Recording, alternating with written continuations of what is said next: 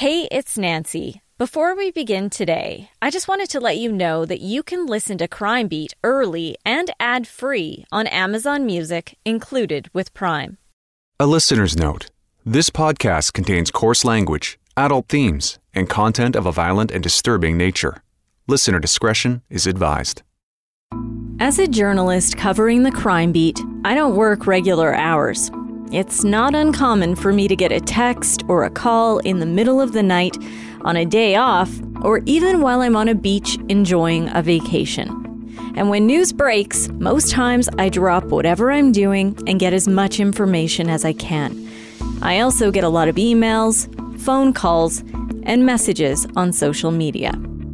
On a typical day, I sort through hundreds, if not thousands, of items in my inbox. But there are certain messages that tend to stand out. I'm Nancy Hixt. I'm a crime reporter for Global News. And today on Crime Beat, I want to share an incredible story of survival. One that sounds more like a movie than real life. It's the story of a man who dodged a bullet and lived to tell the tale.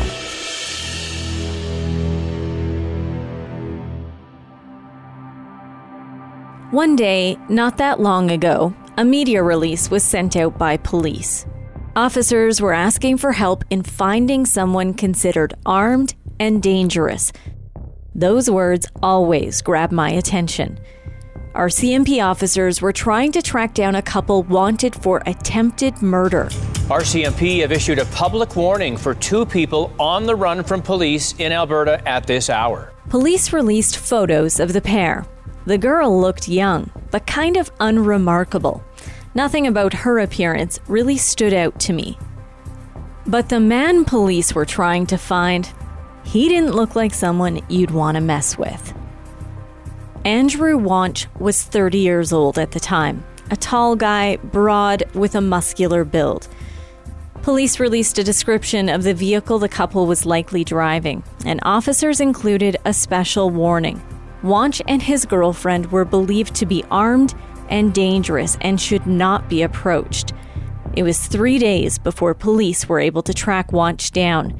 He was facing a long string of charges, including attempted murder. Good evening. A province-wide hunt for a man accused in numerous crimes, including attempted murder, has ended. Andrew Wanch is now behind bars after being on the run for a week.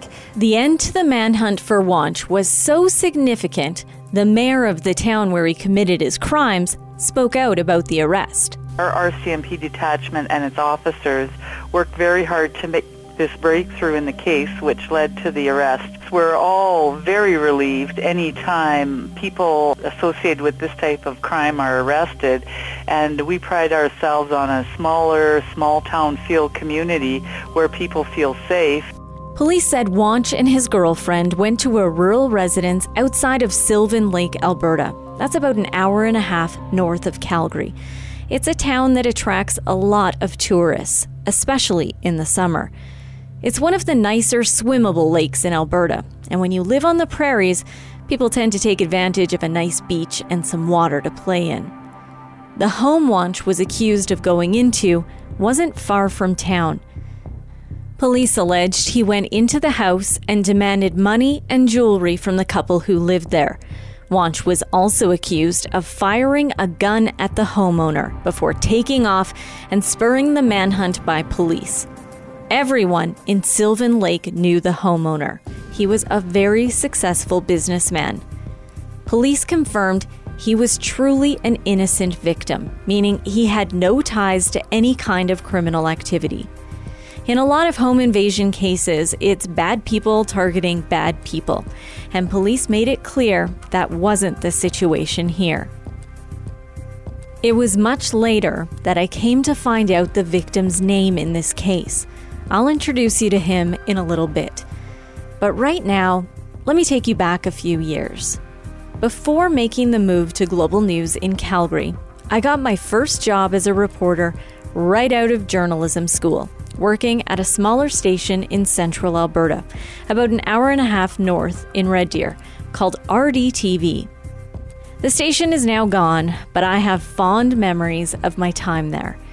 My first full-time role was a producer and co-host of a lifestyle-type program that aired on TV over the noon hour. It had a mix of everything from fashion and cooking to music and pop culture. But it was the afternoons after that show was done that I looked forward to. That's when I would volunteer to report for the evening news. I loved covering a hard news story, and early on, I would do things other reporters shied away from, like knocking on the doors of criminals, asking tough questions, holding people accountable. And I had a passion for covering anything court or justice related. It wasn't long before my boss called me into his office and said he had a beat he thought I'd be good at, the crime beat. I jumped at the opportunity, and that was the beginning of what would turn into more than 2 decades covering crime.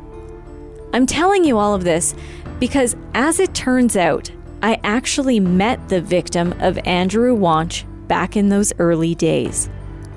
To say he was a successful businessman is an understatement. He was a millionaire. His name is Randy Safronovich. When I found out he was the victim of the home invasion and attempted murder, I jumped in the truck and headed north to Sylvan Lake. I needed to talk to him about his brush with death.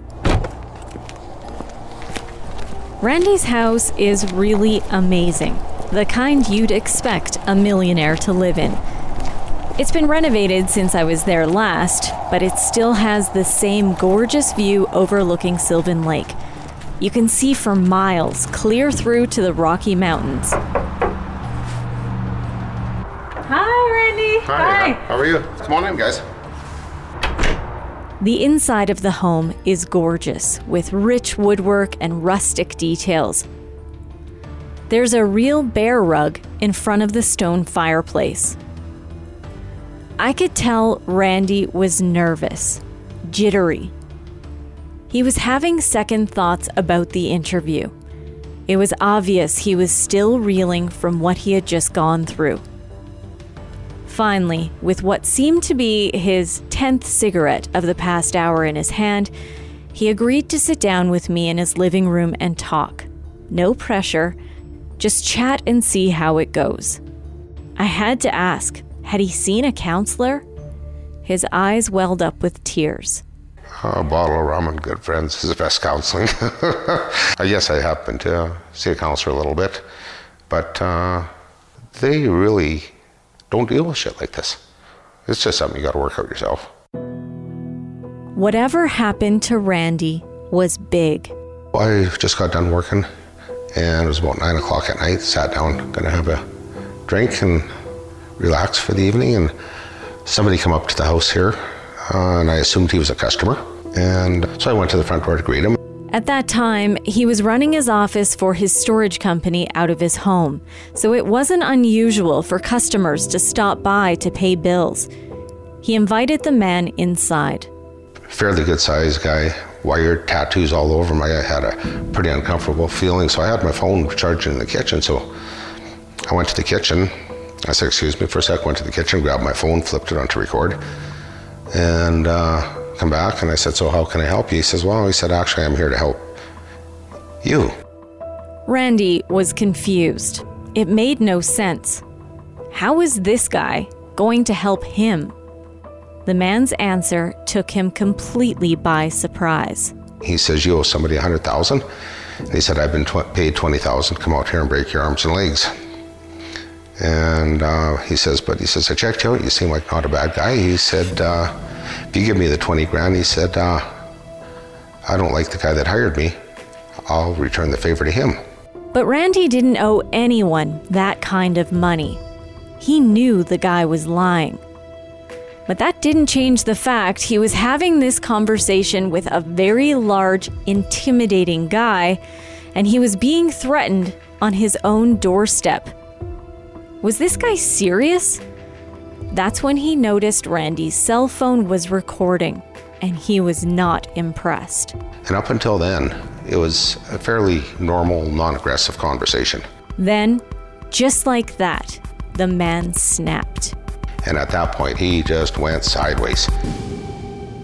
Whipped up his shirt, pulled out a .45, slid the action back, put it to my forehead, and pulled the trigger. And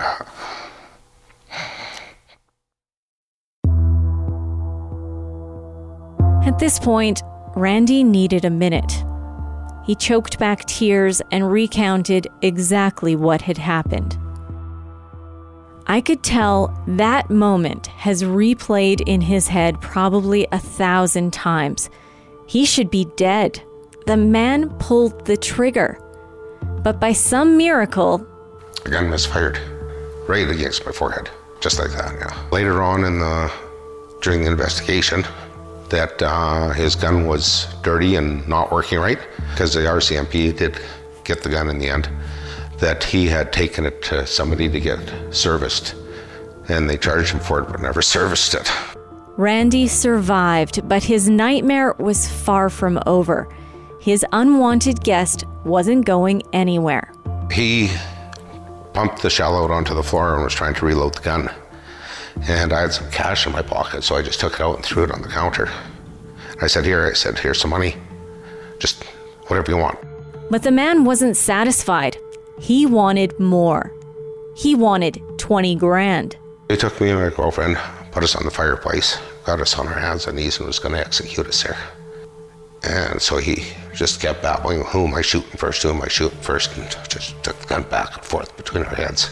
Randy said all he could think to do was keep the guy talking, try to negotiate. He pointed out he was cooperating. There had to be a way to get out of this alive. It's amazing when you're put into a position like that. You just, I don't know. The man asked Randy if he had a safe. Of course he had a safe. He demanded Randy take him to it and unlock it. Grabs me, puts the gun to my back, takes me upstairs, and it's just a low safe. It's the old turn dial safe. So I'm down on my knees trying to open it up, and he's got the gun to the back of my head. And I can't hit the combination. I tried 3 times. I said, look, I'm rattled. I said, I can't open the safe. I said, this is a combination. If you want it, here it is. At this point, the man is without his 20 grand, and he couldn't get inside the safe. And it was way too heavy to steal the whole thing. Randy said it weighed at least 300 pounds. Randy was stressed. The man was at his breaking point. He had already tried to shoot him. What was next? Then, by some miracle, the man said he needed to go. But he said he'd be back the next day for his $20,000 in cash. And he said, if you leave the place, you're dead. He said, you can go to town in the morning, get the cash, and that's it. Randy didn't hang around to find out if his threats were legit. He drove to his neighbor's house and called police. Officers were quick to respond. They knew Randy. He had surveillance cameras set up all over his property, capturing everything on video. Police used those images to identify the suspect. Soon after, police released a photo of Andrew Wanch, the same photo I had seen on the media release. Wanch was wanted for the attempted murder of Randy Safronovich. I'll tell you, the toughest thing was coming back to this house after that, because we were put into a safe house in Calgary for about a week. Since then, he's turned his home into a bit of a fortress. No one enters the property without Randy receiving an alert. A full alarm goes off. Who's that? Okay. He received several of these alerts while I was there. As you can tell, it can be a little bit distracting, but Randy said it gives him some peace of mind. Nothing moves around my place without me knowing about it. Randy lives in fear, constantly looking over his shoulder. He dodged a bullet that day, literally, and he knows it's crazy he lived to tell the story. But Randy's life has taken a lot of twists and turns. The rest of his story is even harder to believe. It seemed like a bit of a relief for Randy to share his story, and he started to feel more comfortable. We started chatting about the old days, about how we first met back in 1998. I met you, it would be about 20 years ago right now. Exactly 20 years ago. I was an ambitious young crime reporter at RDTV. Randy still has a VHS copy of the stories I did with him back then. That's right, VHS. I interviewed Randy for a story that stood out in my mind for 20 years. I had a real hard time accepting it. I couldn't believe it. It was 1990, a time when Randy was on top of the world. Business was good, money was free-flowing, and he loved to party.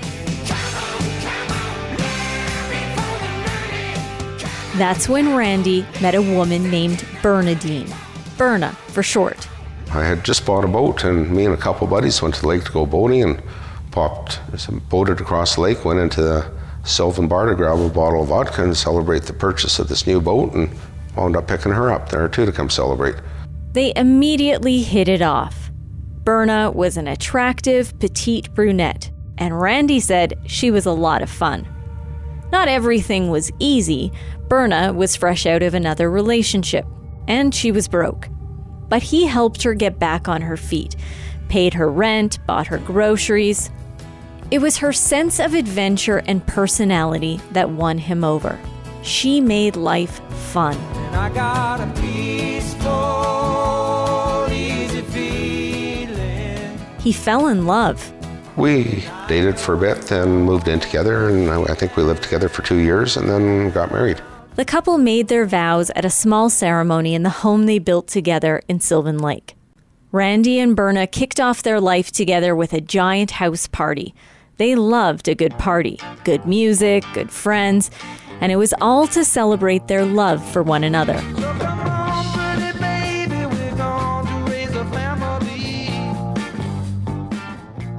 The honeymoon was low-key, just a quiet trip to BC. Their life together was perfect. Randy enjoyed continued success in the business world, and Berna became his bookkeeper. They loved to travel, they went camping together, and were soaking in every minute of marital bliss. It wasn't long before they started a family. Randy and Berna became proud parents of a little boy named Clinton right around their second wedding anniversary. Berna settled into her new role as a homemaker, and life was good. Their solid relationship became even more important when Randy's health started failing. About 4 years into their marriage, he became plagued with medical problems. It wasn't normal. I was going into emergency every month and a half, 2 months with such chest pains, figuring I was having a heart attack. Randy's condition only worsened over time. He was sick to his stomach, and it felt like he had the flu all the time, and he was losing a ton of weight. He was so sick, he had to take time off of work. He went on stress leave. Oh, I was ungodly sick. I was blacking out at the wheel, hit the ditch a few times over the last year and a half prior to that. Didn't know why. The doctors were testing me, couldn't find nothing wrong. Randy was a mess, and doctors were at a loss for what might be causing his health issues. Test after test, and nothing. Finally, doctors told him it might be psychological, that it was all in his head. It was a very confusing and stressful time. All he knew was he was very sick, and now he was being made to feel like a hypochondriac. And to make things worse, things started to change with Berna. Something seemed off. He couldn't put his finger on what or why, but something was different. Randy said Berna would spend hours on the phone. He could see her talking to someone through the window from the shop he was working in. But whenever he went into the house, she would quickly hang up. And at the same time, there were a lot of hang-up calls to the house. You know, the kind where someone calls and when you answer, there's no one there. Randy said there were sometimes more than 10 hang-up calls a day. He had to find out what was going on. Things just weren't right around here, so I had a gut feeling something was not right, but I didn't know what. So I put a tape recorder on my home phone and started recording all the phone conversations. Just 2 recorded phone calls in, the mystery was solved. I found out she was having an affair with who I thought was supposedly my best friend. Randy was shocked. He said he didn't see it coming.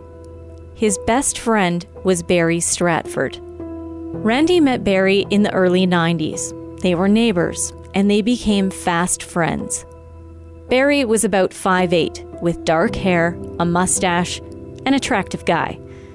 Randy said people often thought they were brothers. They kind of looked alike. Barry worked for a life insurance company and was great with financial planning.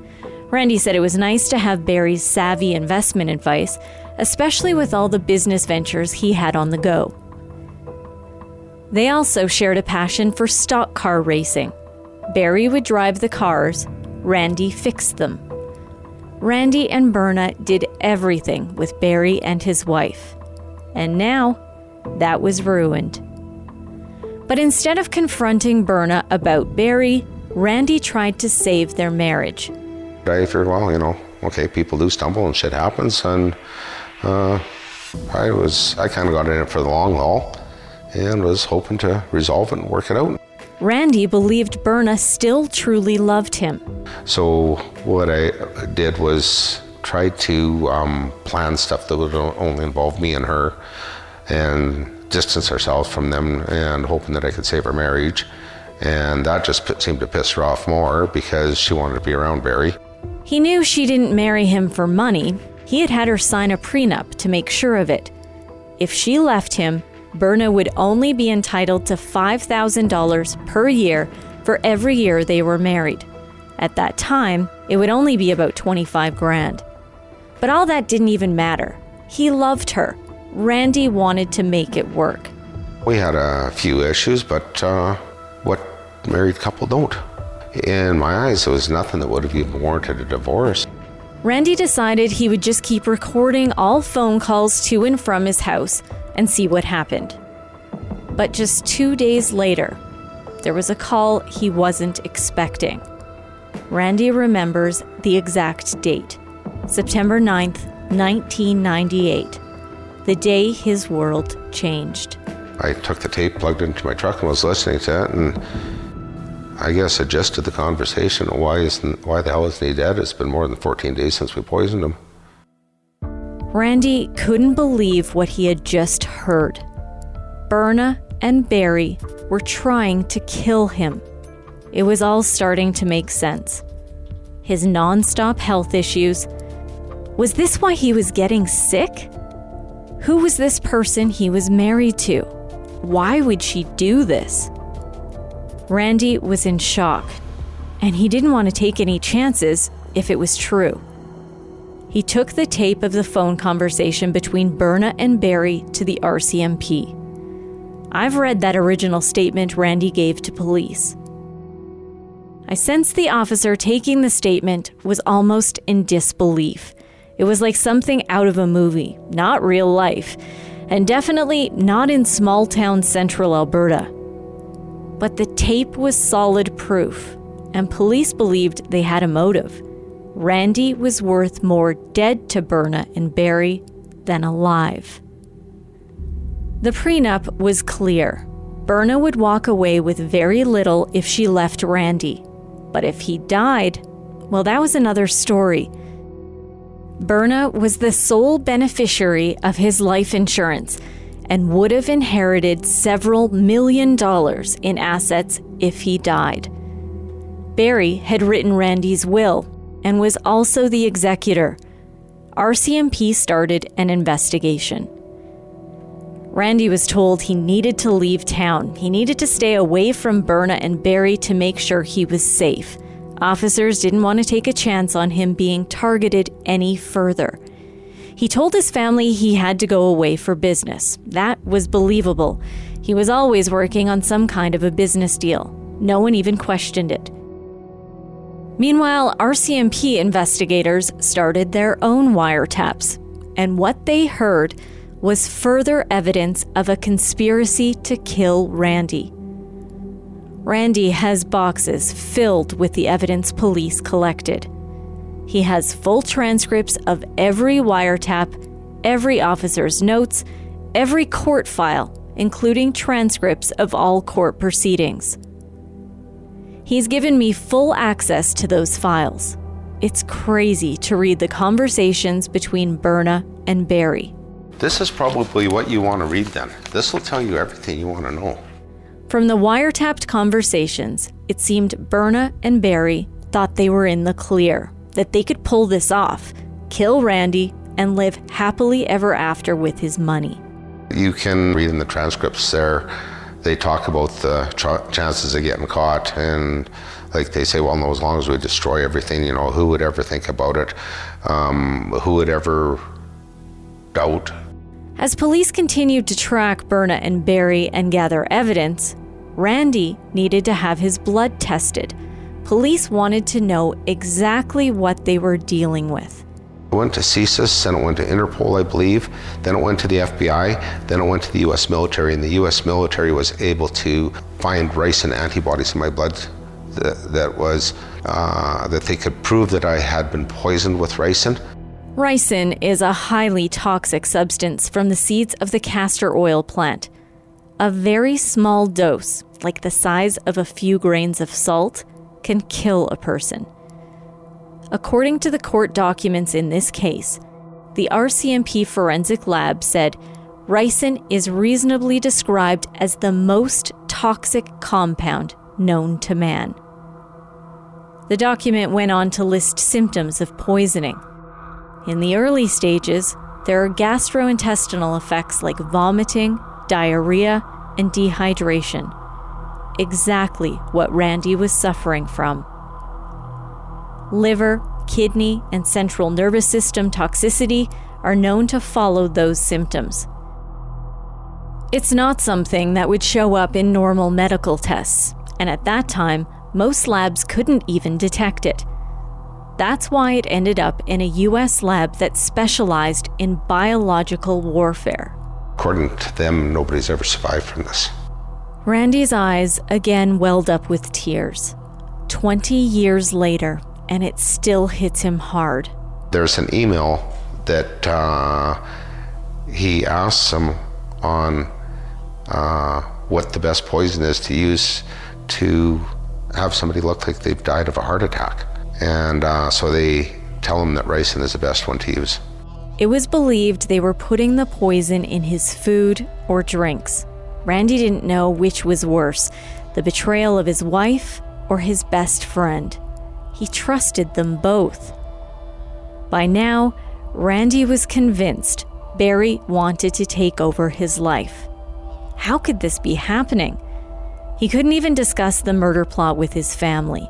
The only people that knew what was going on was myself, the RCMP, a buddy of mine that he let me stay at his place for a while in Red Deer, and a buddy of mine and his wife that traveled with me during the hiding, and my lawyer. Police didn't want to risk Berna and Barry finding out about the investigation before police had the evidence they needed to arrest them. Well, they had no clue. Everything was intercepted, like the house was bugged, vehicles were bugged. Hell, even the Thunderbird Hotel in Red Deer where they used to go have their affairs was bugged. Randy's immediate family, however, had a feeling something was up. He's especially close with his sister Debbie, and she was suspicious of Berna. She definitely had no clue Berna and Barry were plotting to kill Randy, but she thought Berna was hiding something. I always kind of ask questions, I kind of incent, I can tell things sometimes, and I could tell she did not want me around because she didn't want me to know what was going on. In early October of 1998, Debbie went to Randy and Berna's house to drop off a birthday present for Berna. No one was home. She tried for several days, but no luck. And then, out of the blue, a call from Randy's lawyer. I had my lawyer on standby, so as soon as they were arrested, I contacted my lawyer to get a hold of all my family, to get them together to explain what happened, so they knew before it hit the media. Randy was again very emotional. Talking about this was taking him right back to the day it all unfolded. Berna and Barry were arrested and charged with conspiring to commit murder. Police were able to prove that they had purchased castor bean seeds twice. They even purchased plans for how to make the poison online. Randy said police believed they were planning to extract the ricin from the castor bean seeds, sneak it into his meals, he would die, no one would know why, and they would be home free. The wiretap calls detailed the entire plot. They would later make a plea deal, which means they agreed to plead guilty to a lesser charge, and sometimes that can also include a lesser sentence. They pled guilty to administering a noxious substance. Barry got 3 years and Berna got 3.5 years, and they got out in 6 months and 7 months for good behavior. 3.5 years for Berna, 3 for Barry, both out in just a few months. I tried to access their parole documents for this podcast. I wanted to know more about their early release and the factors the board considered when making those decisions. But the Parole Board of Canada only keeps paperwork on offenders for 10 years after the sentence expires, or until the death of the offender. So those records are long gone. I also tried to contact some of the lawyers involved with the case. I was told some have passed away, others didn't respond to my requests for interviews. Both offenders refused interview requests when I asked them 20 years ago. I still have the video of them walking right past my camera. They completely avoided eye contact with me. Randy said he's always felt Berna and Barry should have been charged with attempted murder. That carries a maximum punishment of life in prison. Randy doesn't mince words when it comes to talking about what he feels justice would have been. I think they should be strung up and shot myself. Our justice system here, there's no justice. Randy's life was never the same. How could it be? His own wife and best friend wanted him dead. I think the hardest part about it was living in a smaller community. It was to the point I wouldn't go into town. And it's not, it's the people you know. And the thing is, I've been a businessman here my whole life. A lot of people know me. And so when your ex-wife tries to kill you and you walk into a grocery store and somebody sees you that knows you, you know, if your ex-wife died, they come up, give your condolences. If your ex-wife tries to kill you, they don't know what the fuck to say. Over the next couple years or so, I did most of my shopping in Red Deer just to get away from that.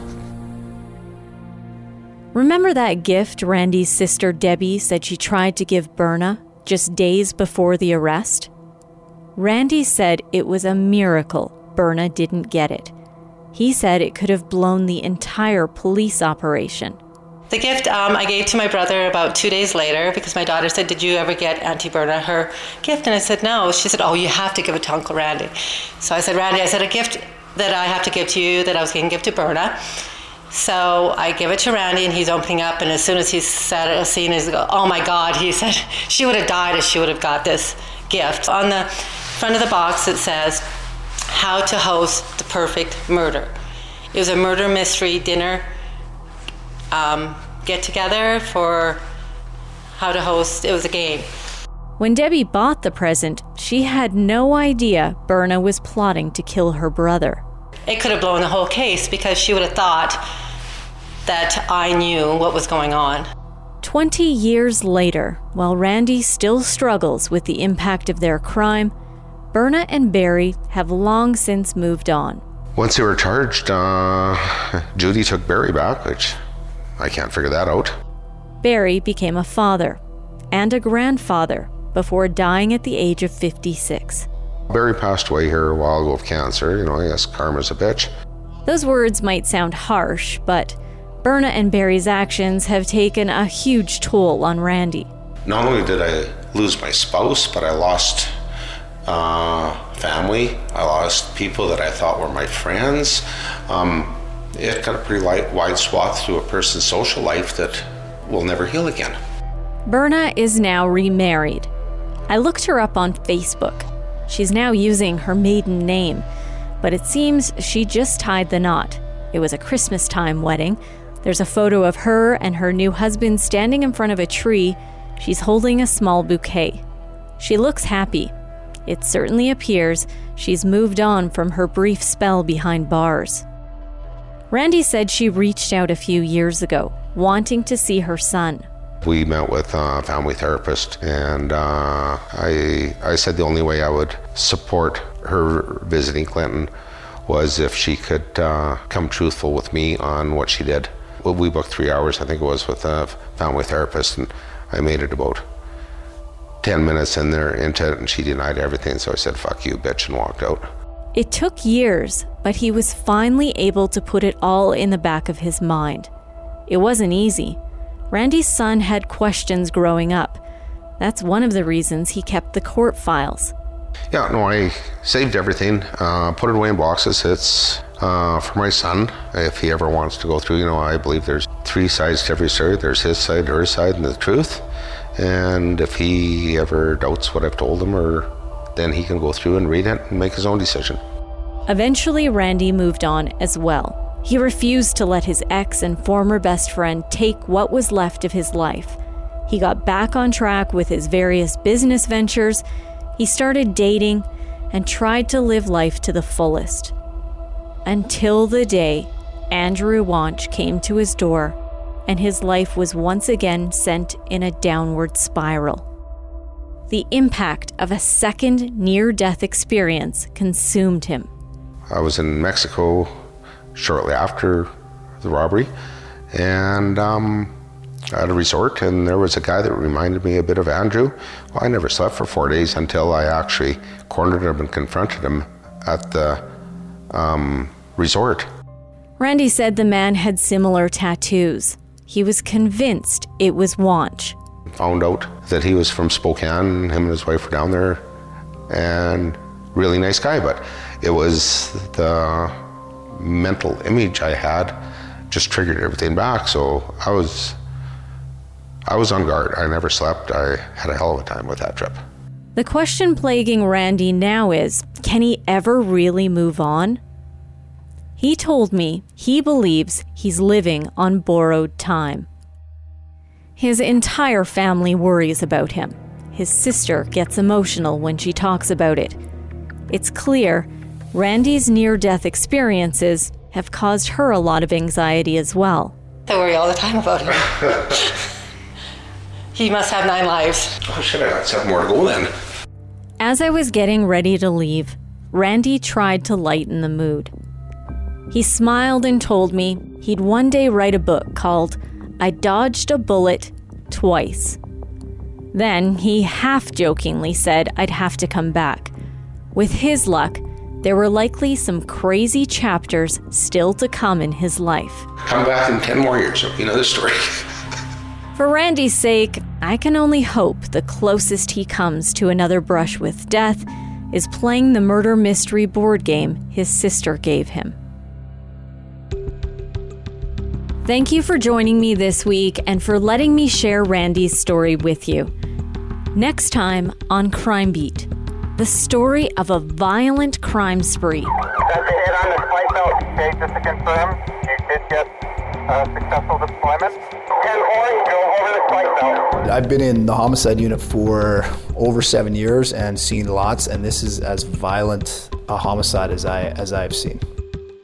It's a story of tragedy and triumph, and strangers brought together in a special bond after falling victim to the same criminal. Next time on Crime Beat. Crime Beat is written and produced by me, Nancy Hixt, with producer Dila Velasquez. Our audio producer is Rob Johnston, with editing assistance from Tom Andriuk. Our executive producer of Curious Cast is Chris Duncombe. If you like this podcast, please tell a friend about the show and help me share these stories by rating and reviewing it on Apple Podcast or wherever you listen. You can reach me on Twitter at Nancy Hixt, on Facebook at Nancy Hixt Crime Beat, or email me at nancy.hixt@globalnews.ca. I hope to see you next time. New on Showcase. You were in a concentration camp in World War II. I was a young man locked up in a terrible place. Based on the international best-selling book. But I found something there. Someone. We must keep living. Whatever it takes. The Tattooist of Auschwitz. All new Sundays on Showcase. Stream on Stack TV.